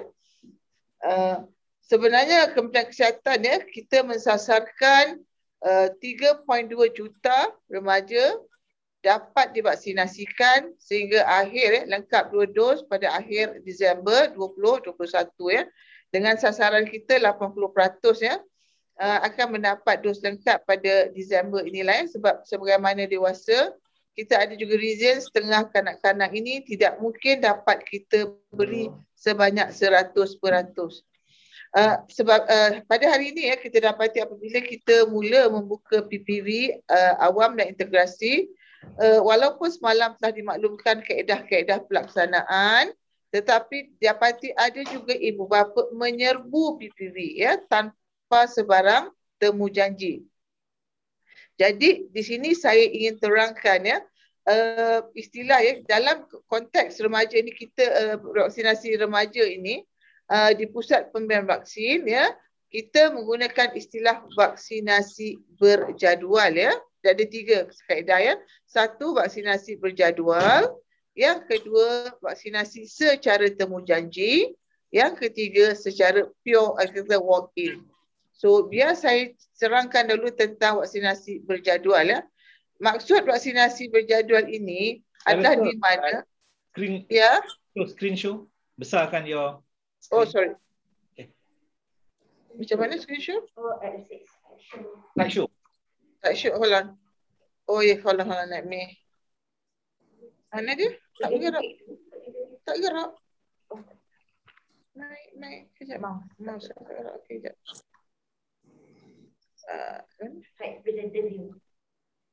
Screen. Okay, alright, okay. Okay, sorry. Okay. Apa maksud vaksinasi berjadual ini? Bermaksud di belakang tabirnya ya, apa yang berlaku, pejabat kesihatan daerah dan pejabat pendidikan daerah, kedua-duanya duduk dan menetapkan ya, di sesebuah PPV ini sekolah mana yang akan pergi. Jadi jadual yang akan diberi ini adalah jadual kepada pihak sekolah. Dia bukan jadual kepada ibu bapa bila kita kata vaksinasi berjadual ni tadi.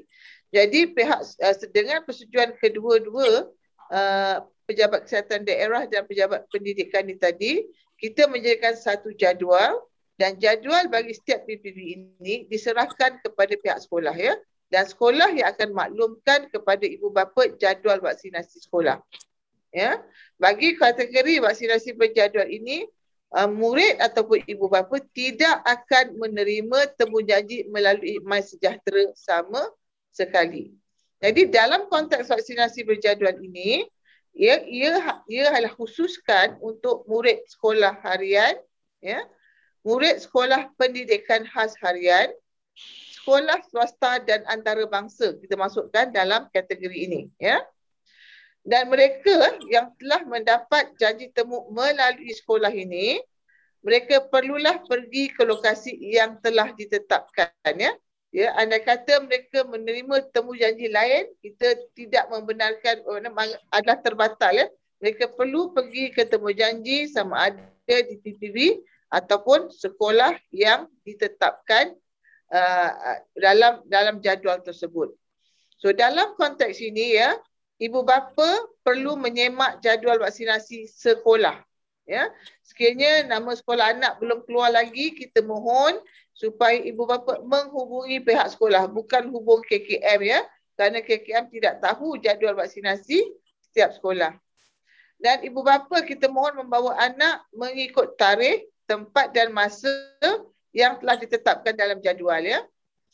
Dan kita mohon ya, kerana mereka sebagaimana Dr. Nick katakan tadi, kerana mereka berada di bawah 18 tahun, ibu bapa perlu menandatangani borang persetujuan vaksinasi ya. Dan sekiranya mereka tidak dapat hadir, ibu bapa atau penjaga yang sah ni tadi perlu mewakilkan ya kepada orang dewasa berumur 18 tahun untuk membawa anak mereka ke tempat vaksinasi.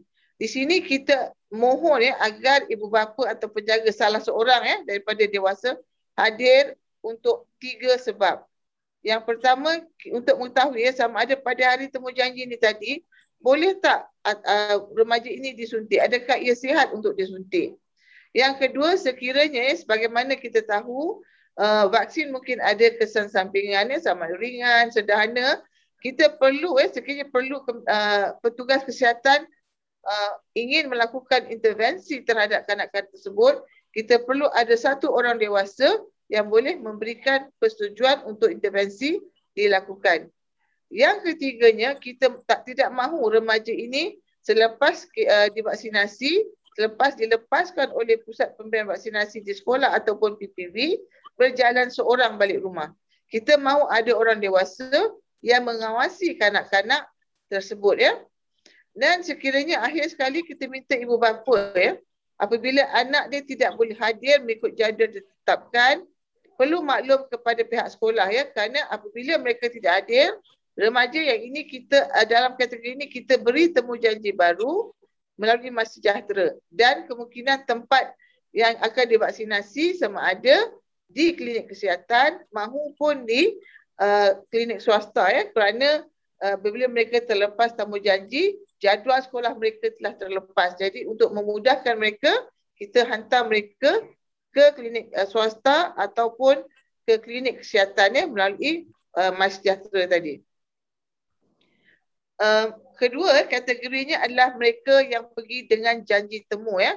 Ini kita khususkan untuk pelajar asrama penuh dan asrama harian serta sekolah pendekanan yang ada asrama, tak kira lah sama ada sekolah asrama kerajaan maupun swasta, ya. Kenapa keputusan ini dibuat bagi janji temu bagi murid asrama? Kerana kita tahu pada masa ini sekolah ditutup dan kita ingin mempercepatkan mereka mendapat vaksinasi. So sementara, ya, sekolah ini ditutup, mereka akan diberi janji temu vaksinasi di PPV atau sekolah dekat dengan kediaman mereka, ya. Mereka sekiranya berlaku keadaan mana tersilap beri, ya, ada insiden yang berlaku di mana pelajar mendapat vaksinasi di kawasan sekolah, mohon maklumkan semula untuk kita perbetulkan, ya. So pada masa ini untuk kategori ini budak asrama penuh dan harian, vaksinasi mereka adalah berdekatan dengan rumah mereka. Yang ini ibu bapa tak perlu tengok jadual. They have to check the child either theirs or their children MySejahtera application for the appointment, ya. So in this context is slightly different. Parents, ya, kita tanggungjawabnya perlulah mendaftarkan anak through as dependents dalam MySejahtera apps, and if the child do have their own mobile phone, the child can register in their MySejahtera apps as well, ya.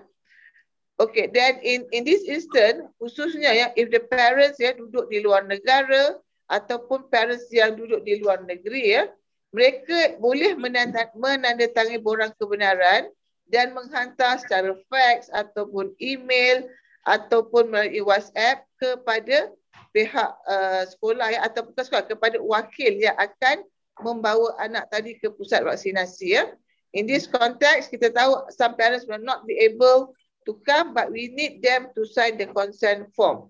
Kerana walaupun mereka tidak ada bersama anak, tanggungjawab memberi consent masih jatuh kepada ibu bapa. And in these instances, these parents perlu juga menyertakan authority letter to those who's going to represent them and bring the child to the vaccination site center. Yeah. Again, similarly, those who cannot attend on whatever reason, they need to inform the school so that we can provide them with a new appointment through MySejahtera. And if they can't do it, they can inform the teacher ataupun they can inform the PKD for help. Okay, the last group would be the walk-in group. This is where the adolescent that boleh berjalan masuk ke mana-mana PPV ataupun di PPV yang sedang memberi vaksinasi. Ini adalah dikatakan di mana remaja yang berada dalam IPTA atau IPTS, ya. Kami mendapati ada juga remaja sebenarnya mereka tak layak diberi vaksinasi sebagai orang dewasa because they are not, although they are born in the year mereka umur 18 tahun, and yet they are not 18, dan mereka juga tidak tergolong dalam golongan 17 tahun dan ke bawah. And for those dalam kategori ini, mereka boleh bergerak ke mana-mana PPV dalam Malaysia. Ya, for kriteria pertama. They can walk to any PPV dalam Malaysia.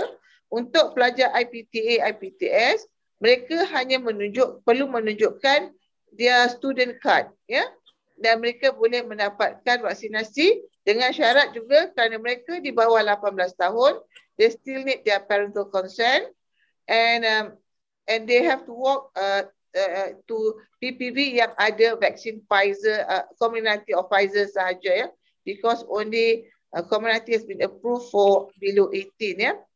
Ada grup yang boleh walk in adalah remaja yang tidak bersekolah, ya. Maknanya those not schooling, termasuklah juga remaja yang menjalankan homeschooling, ya. So these are the nombor 2 dan nombor 3 ini adalah true category yang kita benarkan untuk walk in, ya. Dari segi the parents is still the same criteria, ya. So please for the media I would like to request your help to inform the parents, janganlah serbu mana-mana PPV tanpa sebarang temu janji, ya. They have to wait for the appointment from school, and we have Kementerian Kesihatan vaksin yang mencukupi untuk golongan remaja. Tidak seperti mana semasa kita melaksanakan vaksinasi untuk adult pada masa dulu, kita vaksin kita tak cukup, ya. Tetapi sekarang kita mempunyai vaksin yang cukup dan kita akan memberi vaksinasi kepada semua remaja. That means that we're trying to reach as much as possible the 3.2 million di dalam negara ini, irrespective of their citizenship status. I think saya berhenti di sini saja, Datuk Pengerusi. Terima kasih, Dr. Sairato. Any question from the media with regards to proses pemberian vaksinasi di kalangan remaja? I hope people can inform that bukan walk in, ya, hanya vaksinasi berjadual kan untuk remaja. Yang walk in tu only certain category sahaja. Hello. Yes. Joseph from the Star. Yeah, sorry, I tak tahu macam mana nak raise hand, so mencelah je. Okay, saya nak tanya Dr. Saidatul, because we had our reporters pergi ke Bukit Jalil punya PPV today, and then dia diberitahu daripada PPV sana that walk-in, dia dapat surat walk-in telah dibatalkan. Dia kata macam tu. So understand that today is when you start the walk-ins for all those yang tidak bersekolah, mereka yang layak untuk walk-in. So so this thing mungkin dia ada apa ni? Sorry. Can you hear me? Yeah, I can hear you, sir. Yeah. Okay. So sebab tadi surat yang kita dapat tu, hang on daripada your bahagian lah, bagi pihak your bahagian. Okay, right. Sebenarnya Tuan, itu bukanlah surat untuk orang awam. Surat yang diterima itu adalah surat dalaman kepada Jabatan Kesihatan Negeri untuk membuat persediaan, ya. Yang tidak ada kena-mengena langsung dan tidak sepatutnya berada di tangan orang awam, ya. Dan sebenarnya itu sebagai persediaan, ya. Kita membatalkan, ya, surat itu juga bukan untuk orang awam. Kita batalkan untuk negeri kerana keputusan telah dibuat untuk membuat vaksinasi secara berjadual. Isunya adalah apabila ibu bapa memegang surat Kementerian Kesihatan dalaman untuk dijadikan bahan bukti boleh bergerak kepada PPV. Semalam jelas, ya, kalau kita ada PC antara Timbalan Menteri Pendidikan 1 dan Timbalan Menteri Kesihatan 1, ya, menjelaskan inilah 3 kaedah saja yang boleh dilaksanakan di PPV, ya, dan tidak semua, untuk pengetahuan tuan, tidak semua PPV akan menerima remaja, ya, tidak semua, ya, hanya ada lebih 156 PPV ataupun integrasi dan awam yang telah dipilih untuk membolehkan pemberian vaksinasi kepada golongan remaja buat masa ini, dan kemungkinan bilangan ini akan bertambah. Kita akan cuba mohon mendapat keputusan untuk bertambahlah, ya. Dan tak silap saya, untuk PPV di Bukit Jalil tidak diluluskan untuk pemberian vaksinasi remaja kerana pada masa ini dia lebih bersifat untuk walk-in kepada bukan warga negara asing. Oh, okay. Maknanya Bukit Jalil not one of it. Sebab saya ada senarai 156 PPV tu letak di situ Bukit Jalil is one of the 156. So I think the Axiata is it? Axiata is one of it. Axiata di Bukit Jalil. So, oh okay. Sebab ini PPV Bukit Jalil is a different one. It's not. A different. Yeah, okay. Bukit Jalil is for adult yang masih menjalankan vaksinasi walk-in untuk warga negara asing. Okay, understood. So, yang 156 tu memang hari ini dah boleh bermula lah ya. Dia bermula untuk yang layak walk-in lah. Dia tidak untuk walk-in. Dia hanya untuk berjadual, sir. Where it means that the school has already the PPV has already set number of children that have been allocated by the school, yeah. And walk-in hanya for those not schooling, homeschooling, or those IPTA or IPTS student at age 17 to 18, ya. Dan golongan ni not at the 156 PPV, yang golongan tak bersekolah, homeschooling. In this 156 PPV as well. Also can lah. So can. Right. The problem that we face today, suddenly parents inform us semua anak dia orang tak sekolah. Okay. Okay, satu lagi, bagaimana dengan school leavers, mereka yang sudah habis, they are not 18 yet, they're turning 18, tapi dia dah habis sekolah, jadi maknanya dia tak boleh, sekolah tak boleh nak inform dia sebab they're no longer part of that school lah. Tapi they're not IPTA student because dia tak masuk university. How about that? Okay. For this group, they can walk to any PPV, sama dengan the IPTA study, they can walk to any PPVs in the country, yang memberi vaksinasi Pfizer, and they bring in their parents and they sign a children punya consent form. It's fine if they don't show that they are It's fine, yeah. That's fine. No, it's fine, yeah. Okay, thank you very much. Soalan daripada Kirtan tu, ada raise hand tu. Tan. Yeah, hi doctor. Yeah. Doctor, I wanted to ask because just now the doctor mentioned that we're trying to reach 100% vaccination for teenagers irrespective of their citizenship status, right? I want to ask, what kind of efforts are we putting forward to perhaps invite or encourage children who may be from rural areas, who may not be going to school, or even children of illegal immigrants, or those even like we're having citizenship issues right now, so they may have like a Malaysian mother, but they can't get into school because of citizenship issues and so on. But especially rural areas and illegal immigrants, how are we going to get them to come in? Okay, thank you for the question, sir. With regards to, we call it as the hard to reach population, similar to the adult approach, we're going to use almost similar approach. For example, the outreach approach, to the kampung, and for orang asli, they have actually their own task force to look for orang asli. And as some of this adult approach has not been completed, we would like to write on the same approach. Whenever, for example, for orang asli, they go in, kita kata, we go in not only for adult, vaccinate the children as well. And if you go for the orang pulau, it's the same thing. And we actually for Ministry of Health, kami ada, kita kata, pasukan bergerak, whenever dia akan masuk kampung, and through this mobile health services, kita akan beri servis kepada mereka di pendalaman.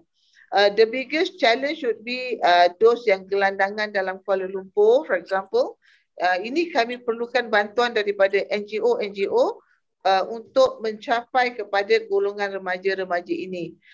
For those kalau kata dalam tahanan di depo, kami bekerjasama dengan Jabatan Immigration untuk memberi vaksinasi kepada kumpulan ini, Dan sebagaimana adult, kita katakan untuk vaksinasi ini kita tidak mahu pihak berkuasa menggunakan dia kekerasan or penalty untuk menangkap mereka kalau mereka keluar. Yeah, we're going to use this kind of approach. Okay, ada soalan lain untuk Dr. Sairatul? Dr. Sairatul, just curious.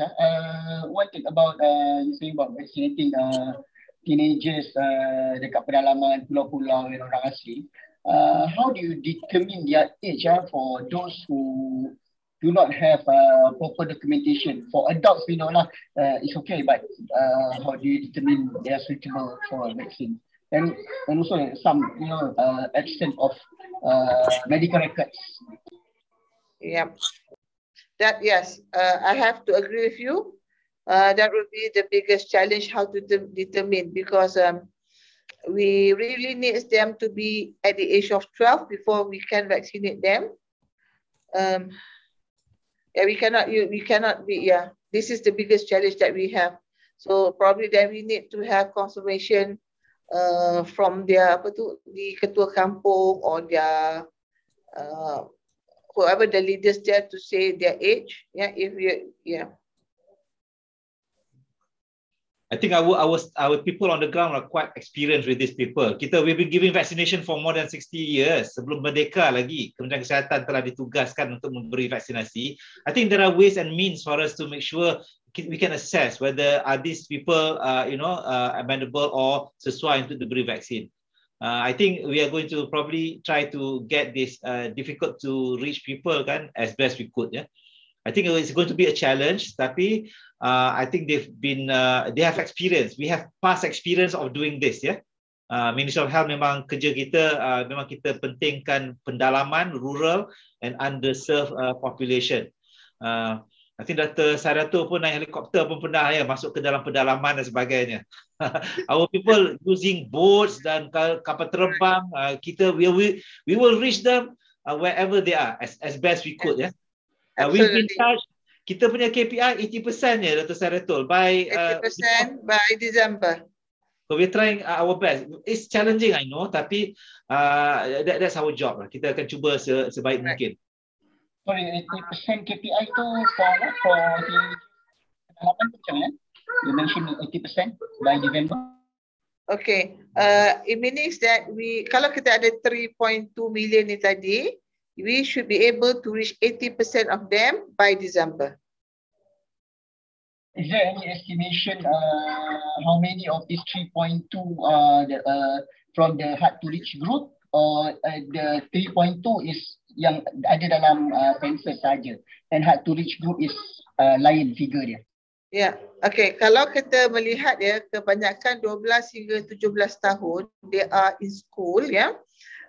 We would say around 10% would be within this hard to reach group, but that 10% at national level, but it differs if you go from state to state. For example, the most challenging would be Sabah, where Sabah have more immigrant than any other states.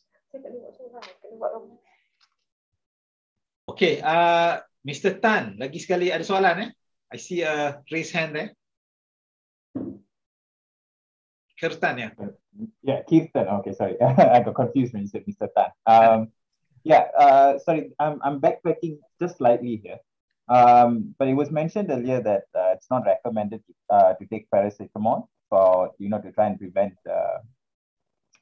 symptoms such as fever and things before going in for vaccinations, right? I was reading up some WHO guidelines that says the similar thing.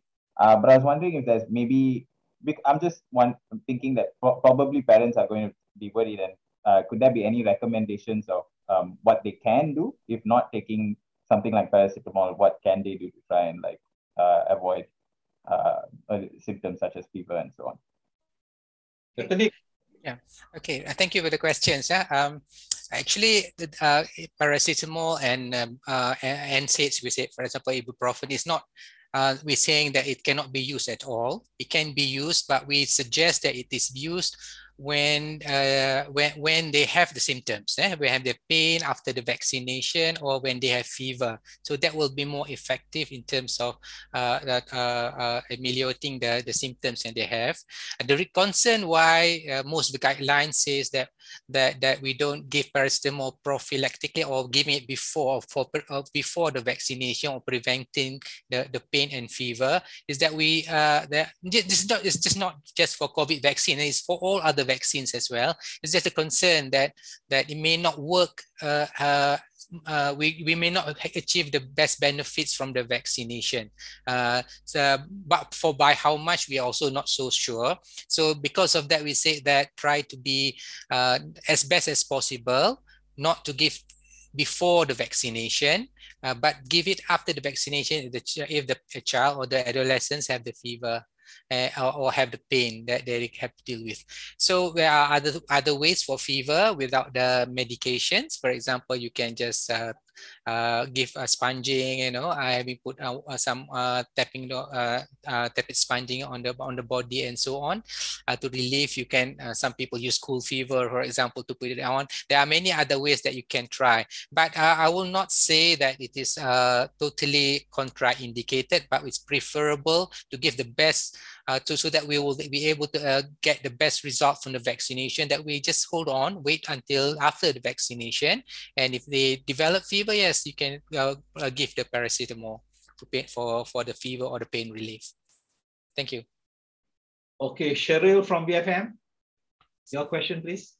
Hi, I just wanted to check, will there be any action taken against parents who may choose to not allow their children to be vaccinated, especially those who are, immunocompromised or who are from a high-risk group?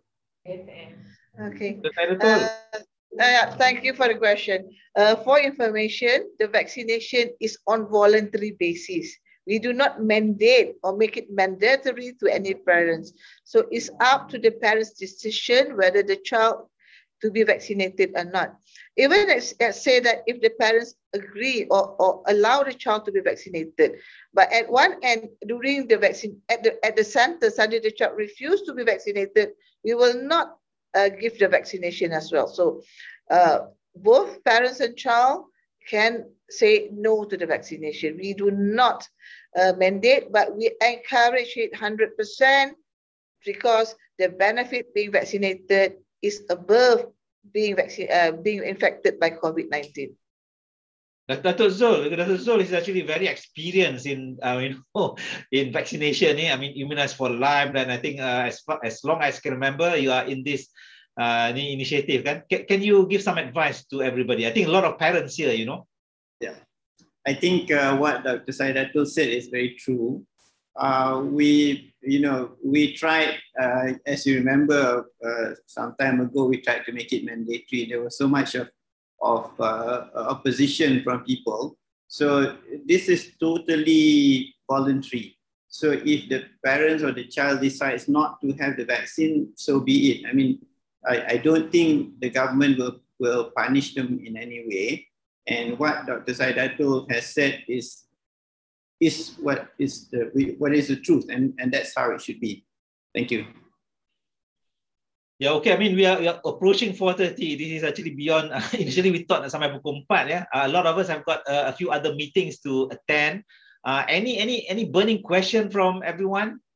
Besides Haris, ada orang lain tak from other media? Kalau tak ada, kita pergi pada Haris. Apa tu? Okay, kalau tak ada, Haris, what will be your question now? Okay, I just want to have update if there are how many companies so far have submitted vaccine dossier for under 18 to MPRA so far, or only Pfizer je? Under 18, ada NPRA sini tak? I know that Pfizer have submitted, and then of course daripada dulu is approved by Pfizer for 12 and above. I heard apa tu Sinovac, tapi Dr. Khalid, I mean anyone? Yeah, thank you, Dr. Yes, Sinovac has submitted for that purpose. They are looking at the moment, it's actually 12 to 17, not younger than that. So it's still in the process and expert review panel. And so we'll have to wait and see what is the expert panel review submit to NPR. Okay. In fact, I think when we discussed with Pfizer, I think last night, I mean they are finalizing the 5 to 12 years old vaccine for COVID-19. It's a different formulation. The dosing is I think about 10 micrograms or 5 micrograms. I think much lower than the 30 micrograms for adults. Yeah, itu Pfizer vaccine yang for even 5 and above. Yeah, that is actually under review. Yeah. Fong, yeah. Yes. Is there any concern with children exercising after vaccination? Should they refrain from exercising, say, for a week or something like that because of the heart issue problem? The risk of myocarditis and pericarditis. So, are there any advice on that? I think Dr. Nick, Dr. Zul. Yeah, I can answer that. There is advice. In fact, the advice is for anybody after the vaccination, after this COVID vaccination, to actually take a break for about a week. Yeah. It used to be about 3 days, 4 days, 5 days. Now for children, we advise them for a week to stay and not, because in the US, it's believed that the teens who got the myocarditis were the ones who actually got involved with activities after the vaccination. So it's a good thing for 2 days before and then for about a week after that, lay off all forms of activity. I hope that answers your question, Fong. Yeah. The males, adolescent males especially, diorang ni, suruh relax 1 week. Yeah. Anyone else? Any question? Any burning question that you want to bring up? Otherwise, I'll go one round with the panelists. Kalau dia ada apa-apa concluding remarks. Dr. Kalai, anything else you wanted to say to the audience? I'm fine, but the most important message still is the same, Dato. You must complete your vaccination dose as prescribed, including, of course, the teenagers who will be given the 2 doses. Because the best benefit comes out of the completion of the 2 doses. So fully vaccinated status is the best status. Okay. Yes, kalau 1 dose is not enough. Even from our data from local findings, the 1 dose is not enough, especially for the Delta. It wouldn't cover from preventing you to get infection. So that's our concern. So that's why we have adopted, even for the teenagers, 2 doses. Yeah.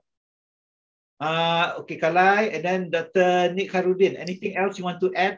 No, Dato', just to say that I very much encouraged the parents to get their kids vaccinated, the teenagers vaccinated. COVID is not benign anymore for children, and we are seeing more and more cases. So prevent by getting vaccination. Yeah, okay, I agree. That's our concern. We are looking at the data now, and for our country, we notice that this is happening. So that's why we need to make sure that our teenagers are protected as well. Dato' Zul, I know you're busy. Ada apa-apa nak sambah? No, I think everything has been said already. Thank you very much. Yeah. Benedict, anything from Sungai Buloh? Anything to add? Maybe just from our press friends to help in the I think it's always been mentioned the epidemic of fake news and misinformation. So I think the press has got a big role to play there, especially when it comes to vaccination. Yeah, thanks. Yeah, okay, because we don't want a pandemic amongst the unvaccinated, which is happening elsewhere. Yeah, Dr. Amir Hamzah, anything to add to the discussion? No, Dato'. I think I resonate with everybody. I echo their views, and I personally would like to mention what Ben has already emphasized, right? And that is to give the correct, precise messaging and don't put it out of context. Thank you. Thanks very much. Dr. Sairatul, anything? Booster belum decide lagi kan, Dr. Sairatul? Kita tak ada decide bila bagi booster kan? We have not decided on the date when. And in term, there are some discussion on who, but we still have to wait for top management decision. Okay, with regards to the, I do agree with every panel saying that yes, the vaccination is important, but please, we need the media help to inform us that, to inform the parents basically do not rush and get the child to any PPVs. Please wait for the appointment. We do not want any outbreak, among adolescents just because of their parents got rushing to the PPVs. Okay, Dr. Sabira, our chief pediatrician of the country. Saya nampak ada nama situ tapi tak dengar, tak nampak muka dia. Anything to add? Assalamualaikum, Dato'. Waalaikumsalam. Anything to add? Yes, I've been listening. I mean, it has all been said very well and presented very well. It's very important to vaccinate our young adolescent. In fact, we have to look into how to get it done to be our children as well. And I think the side effect, is very minor. We're going to monitor all the children as they vaccinate. And I think the benefit of vaccination is far way than the complication of vaccine. That's from us. And we want the press to convey this message as we discuss in this meeting. Thank you. Okay, thank you, Dr. Sabira. I think I would like to also thank a lot from our press, rakan-rakan media kita. I think because you guys play a very, very important role. Because the vaccine now, we are at the last mile. We need to make sure that we use this strategy, make sure that we can get people vaccinated, as many people as possible to be vaccinated. Now that we are not looking at herd immunity anymore, because it's a moving target. You're not going to actually catch up with the virus. So now we are trying to make sure that as many people as possible that can be vaccinated will be vaccinated safely, and that's our role now, because we are seeing the efficacy, and then the results are showing in the number of cases, number of admission, the number of death is coming down. We hope that the trend is going to continue, and we need to move on. We need to live with the virus, and this is one of the strategy.